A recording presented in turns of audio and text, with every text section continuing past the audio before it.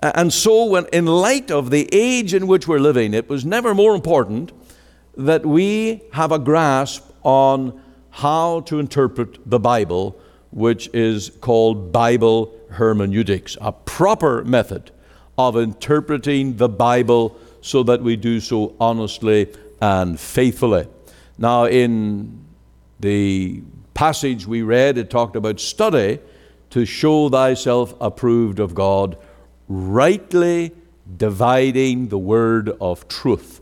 And the word dividing simply means to discern, to interpret, and to set forth truth in all its balance and in all its parts. And that's the task of Bible ministry.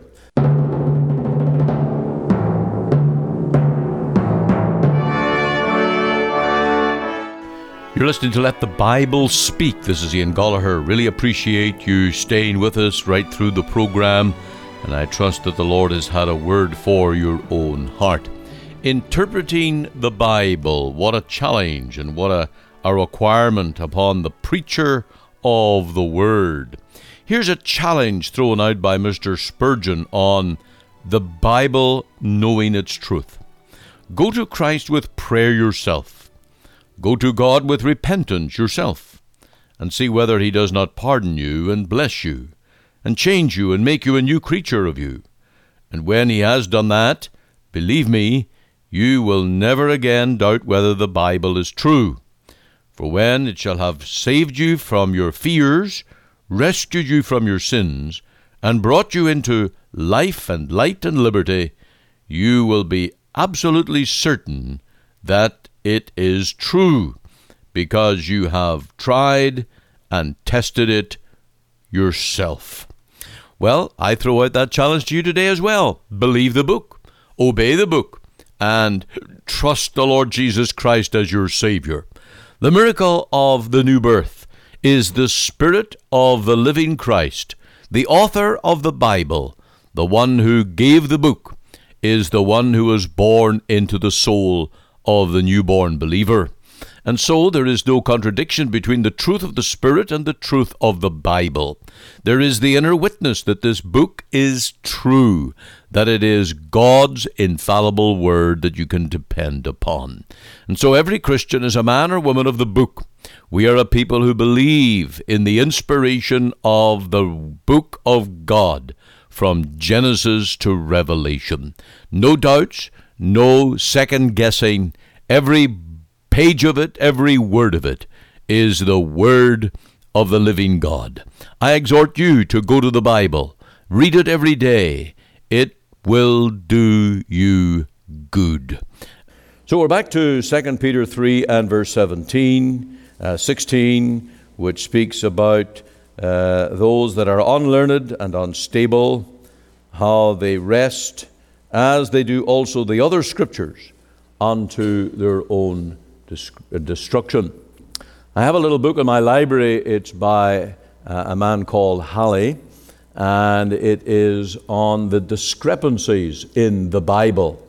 And his opening remarks are very helpful because it states the reason why you have to dig in the Bible to get the truth. And God has so ordained in His Word in the Bible that the lazy man will not get much. And those who seek the Lord with all their hearts and seek His truth with all their hearts, they will be the fat and the flourishing. They will be those who find the gold because they dig for it with all their desires. Now, I want to just give a little bit of a review, and then we'll get to those three major points toward the end, because I have in total 7 principles of Bible interpretation. Now, we're dealing with this because 2 Peter deals with those who try and advance their cause through false religion, through false teaching, and by wresting, twisting, and torturing the Bible to their own ends, for their own schemes. And sometimes it's for money, sometimes it's for lust, sometimes it's for power mongering, And, of course, in the history of the world, religion has been manipulated in so many ways. We've talked about the cults, the modernists, the liberals, and even the atheists. And in the newspaper just this week, Douglas Todd, in an article, spoke about atheism in the United Church. And there is a lawsuit going on right now of a lady minister who is suing the church because she is an atheist and they don't want her to minister in the church. Can you imagine appealing to the government to rule on a case where an atheist wants to minister in the church, and the church, well, at least some of them, say there's no place for her, and it's going to cost multiple thousands to try and settle the whole case. And then there's another group of people today that are abusing the Bible, and that is those on the gay agenda. And I know this is a very unhappy topic, but in light of 2 Peter and the references, the many references to lusts and corruption, we are living to see that today. And there is a brand of church called metropolitan churches. And now don't confuse the Metropolitan Church in London, where a man called Peter Masters is the pastor and a successor of Charles Spurgeon. But around the world there is a kind of an umbrella of churches, and they called Metropolitan, and they have this gay transgender agenda. And you would think that they would never mention the Bible at all because it would only condemn them. But they come up with their way of interpreting the Bible. They come up with their way of using the terms of the Bible to their own end. And they will talk about liberty, they'll talk about bondage, they'll talk about freedom, and they use all these expressions to give some kind of a sham credence to their own wicked, ungodly agenda. And so when, in light of the age in which we're living, it was never more important that we have a grasp on how to interpret the Bible, which is called Bible hermeneutics, a proper method of interpreting the Bible so that we do so honestly and faithfully.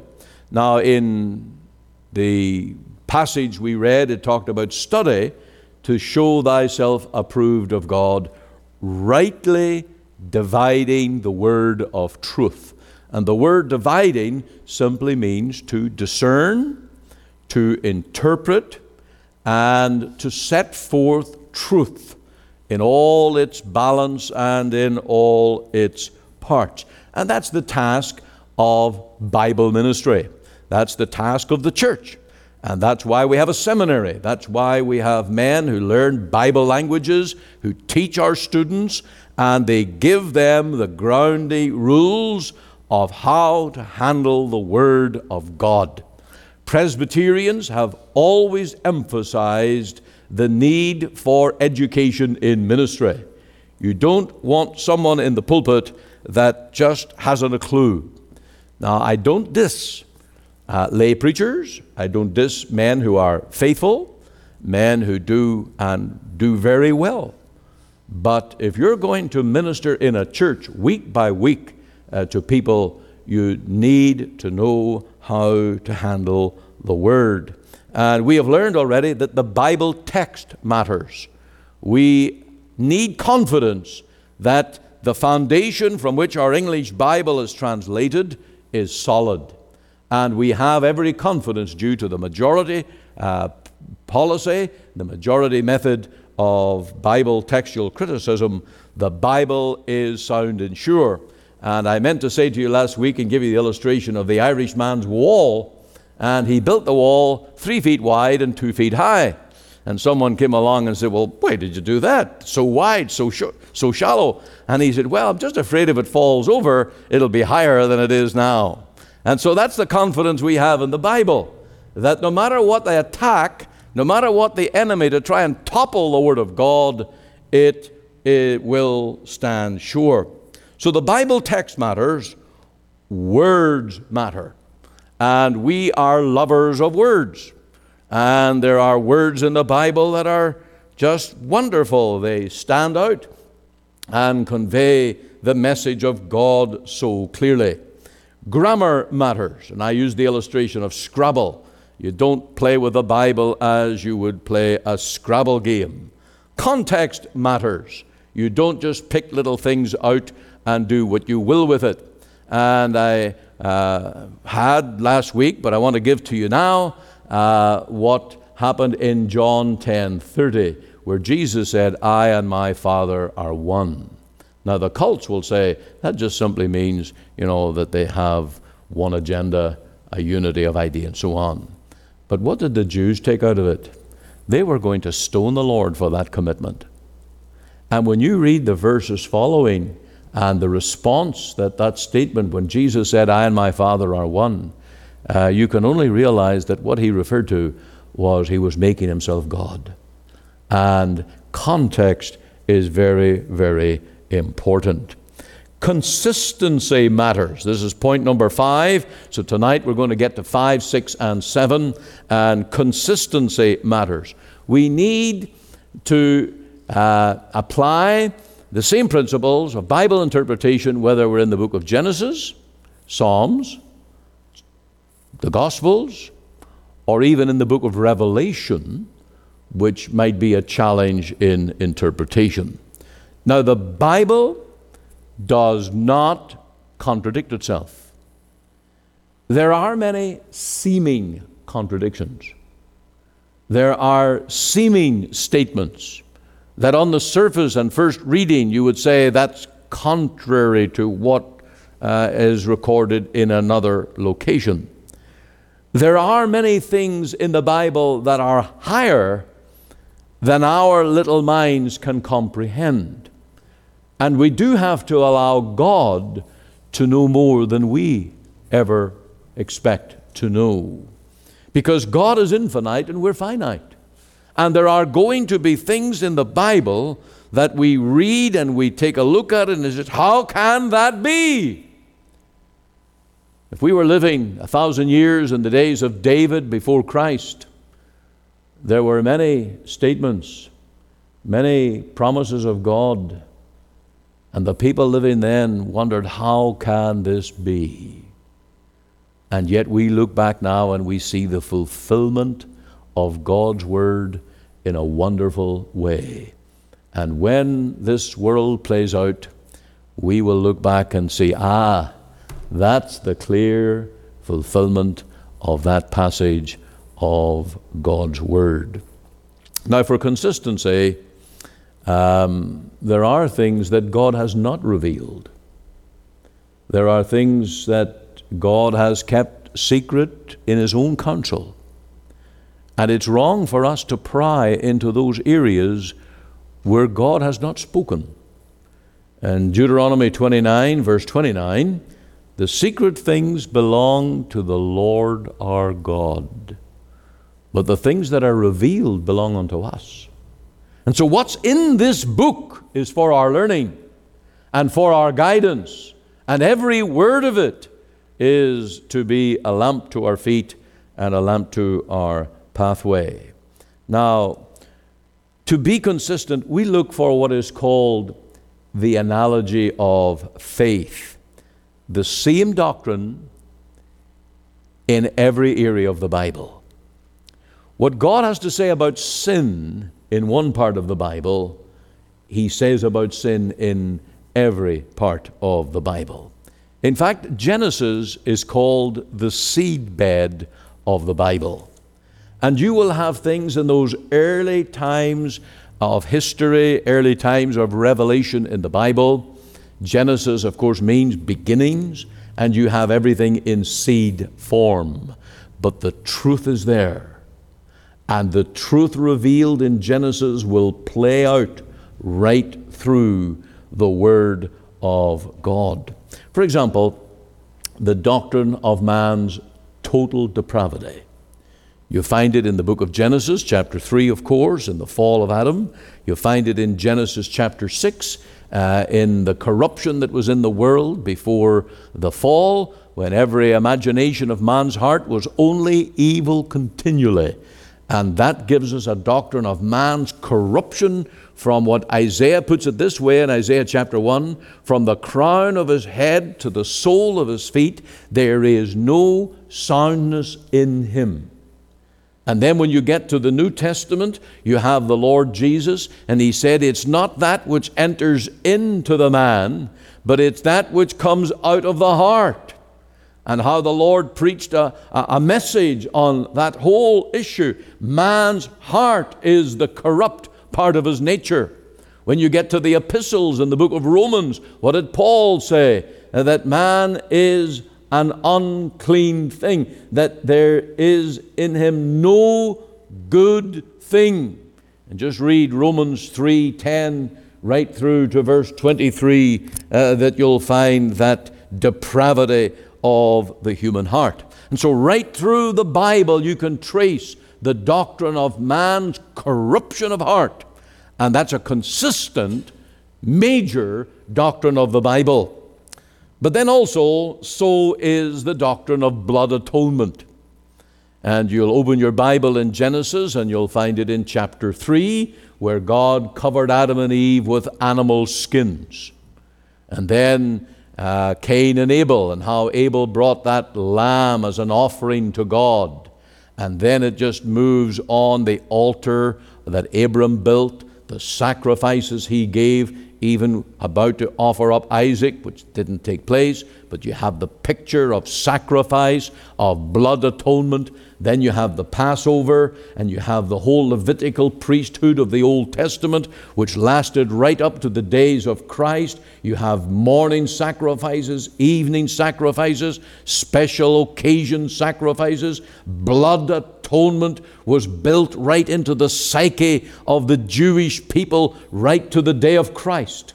So when John came along preaching the text above our pulpit, behold the Lamb of God, they understood that Christ now is that sacrifice and that Savior. And of course, on the cross, he offered that ultimate sacrifice. So what you have in the Bible is a consistent thread of teaching in these major doctrines from Genesis to Revelation. I think it was Mr. Spurgeon said that the message of redemption in the Bible is like the ropes in the British Navy. There's a red thread that runs every inch of the rope. They were doing this because rope was getting stolen. And when you took Navy rope, well, they just cut a bit off it. If they saw the red thread, that belonged to the British Navy. And wherever you come in the Bible, you will find the message, the doctrine of blood atonement. Now, this truth of the analogy of faith, this consistency within the Bible, this was, I'm not going to say was the very first, but is the most famous for systematizing the doctrines of the Bible, was the work of John Calvin in Geneva in the Reformation period. He has been called the father exegete of the Bible. And to this day, he is quoted copiously, he's referred to, and if there's a difficult passage in the Bible, he's the one to consult, because he is the expert exegete of the Bible. When he was 26 years old, he wrote a treatise, and it was to convince the King of France of the Protestant religion. Now, the King of France was Roman Catholic, but he was appealing, John Calvin was appealing, that there should be liberty for the Christian gospel and the Reformed faith, and he just laid it all out in a work he called the Institutes of the Christian Religion when he was 26 years old. Now, for the next 20 years or so, he built on that. He fleshed out those areas, and there is now this tome of the Institutes of Religion that has set out in its various parts the unity of the Bible, the system of doctrine, and the way to interpret. And so we owe a lot to this, our consistency of Bible interpretation, to the teachings of John Calvin and the Reformed faith, which includes the Westminster Confession of Faith, Heidelberg Catechism, Synod of Dort, and various other doctrinal statements that have come as helps to the church, and we are very thankful for them. Now, the next thing, this is number 6, covenants matter. When we are interpreting the Bible, we need to understand God's way of dealing with men by covenant. Covenant. Now, if you read chapter 7 of the Westminster Confession of Faith, you will see that, and I'm summarizing here now just out of my head, that such is the darkness and the depravity of man's heart that man will never find God. And so for God to be gracious to redeem men, He had to condescend and make a covenant with man. And that is God's grace. Now, in the history of the world, God has dealt with the human race, dealt with His people by 2 covenants. The first with Adam. Adam, being the first man, was the representative man of the human race. The covenant that God made with Adam, He made with all that would come out of his loins. And if Adam had kept his agreement to not eat the forbidden fruit, if he had not sinned in the Garden of Eden, there would have been perfect life for all the offspring of Adam. But as we know, Adam broke the covenant of works, and it was a covenant of works. Do or die, do and live. And so that was a covenant of works. It was based upon performance. And Adam broke the covenant, plunged the world into sin and depravity, and God instantly, immediately, without hesitation, instituted the covenant of grace. The covenant of grace. And where's the first light of that? Well, let's go to Genesis chapter 3. Genesis chapter 3, verse 15.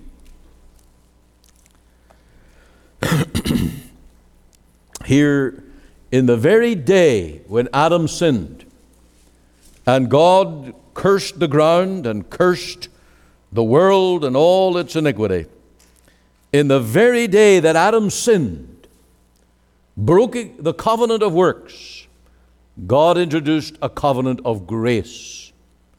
I will put enmity between thee and the woman, and between thy seed and her seed. It shall bruise thy head, and thou shalt bruise his heel. Now there is Calvary. You can write Calvary in Genesis 3, verse 15. There is the first gospel promise in the Bible. And so we need to learn that the gospel doesn't start at Matthew. The church doesn't start at Pentecost. The church began in the Garden of Eden. The gospel began the day that Adam sinned.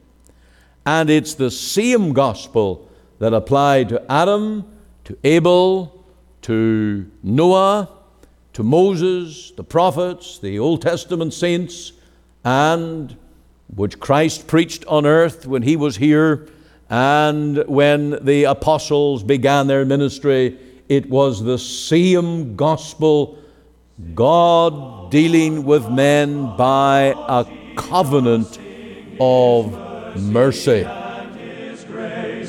In the mansions bright and blessed, He'll prepare for us a place. When we all get to heaven, what a day of rejoicing that will be. When we all see Jesus, we'll sing and shout the victory, shout the victory, shout the victory. While we walk the pilgrim pathway, clouds will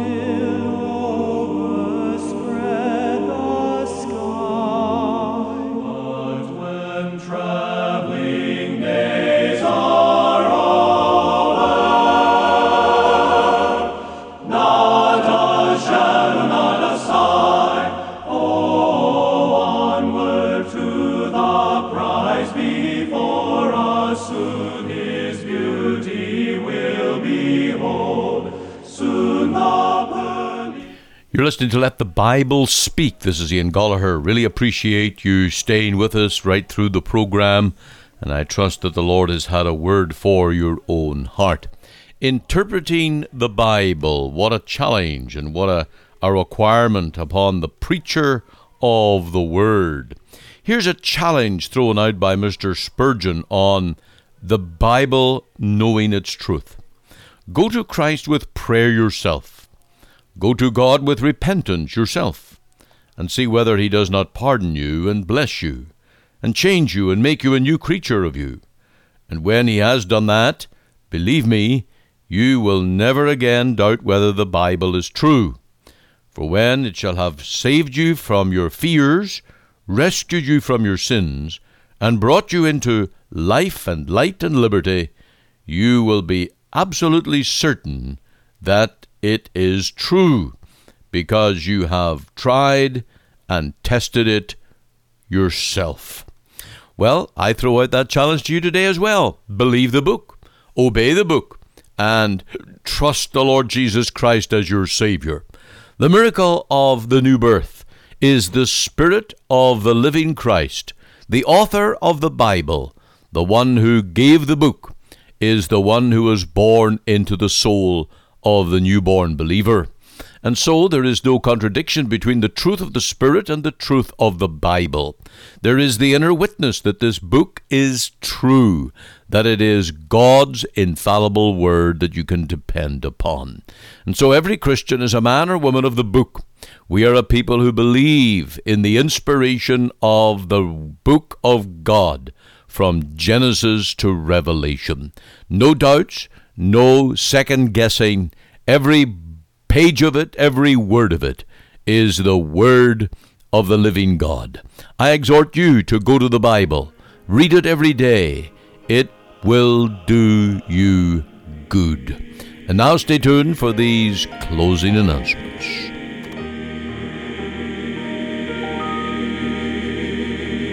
You are listening to Let the Bible Speak, the radio broadcast of the Free Presbyterian Church in Canada. This is Pastor Ian Gallagher. If you missed part of today's program or would like to hear it again, you can find it archived by program date on our website. Just go to www.ltbs.ca, CA for Canada. There you can read my blog, find my Bible study notes, audio and video sermons, as well as helpful articles. Or you can go to our podcast on iTunes. We're on the air Sundays at 9:30 a.m. for our full church broadcast, and Monday to Friday, 5 a.m. and 5 p.m. on this station to bring you the gospel from our Free Presbyterian Church here in Cloverdale. We also invite you to our church services on Sundays, 10:30 and 6 p.m. Through our website, you can listen and view to our online services at 10:30 and 6 p.m. Make it your Sunday worship. Click on the Live Now button on the home page of our website. Or if you would like to talk with me one-on-one as a pastor, please give me a call. The phone number is 604-897-2040. The mailing address is 18790 58th Avenue, Surrey, BC, V3S1M6. We're located just 2 blocks north of number 10 Highway on 188th Street. Our website again is ltbs.ca, and you can join us Monday to Friday, 5 a.m., 5 p.m. here on the station as we let the Bible speak.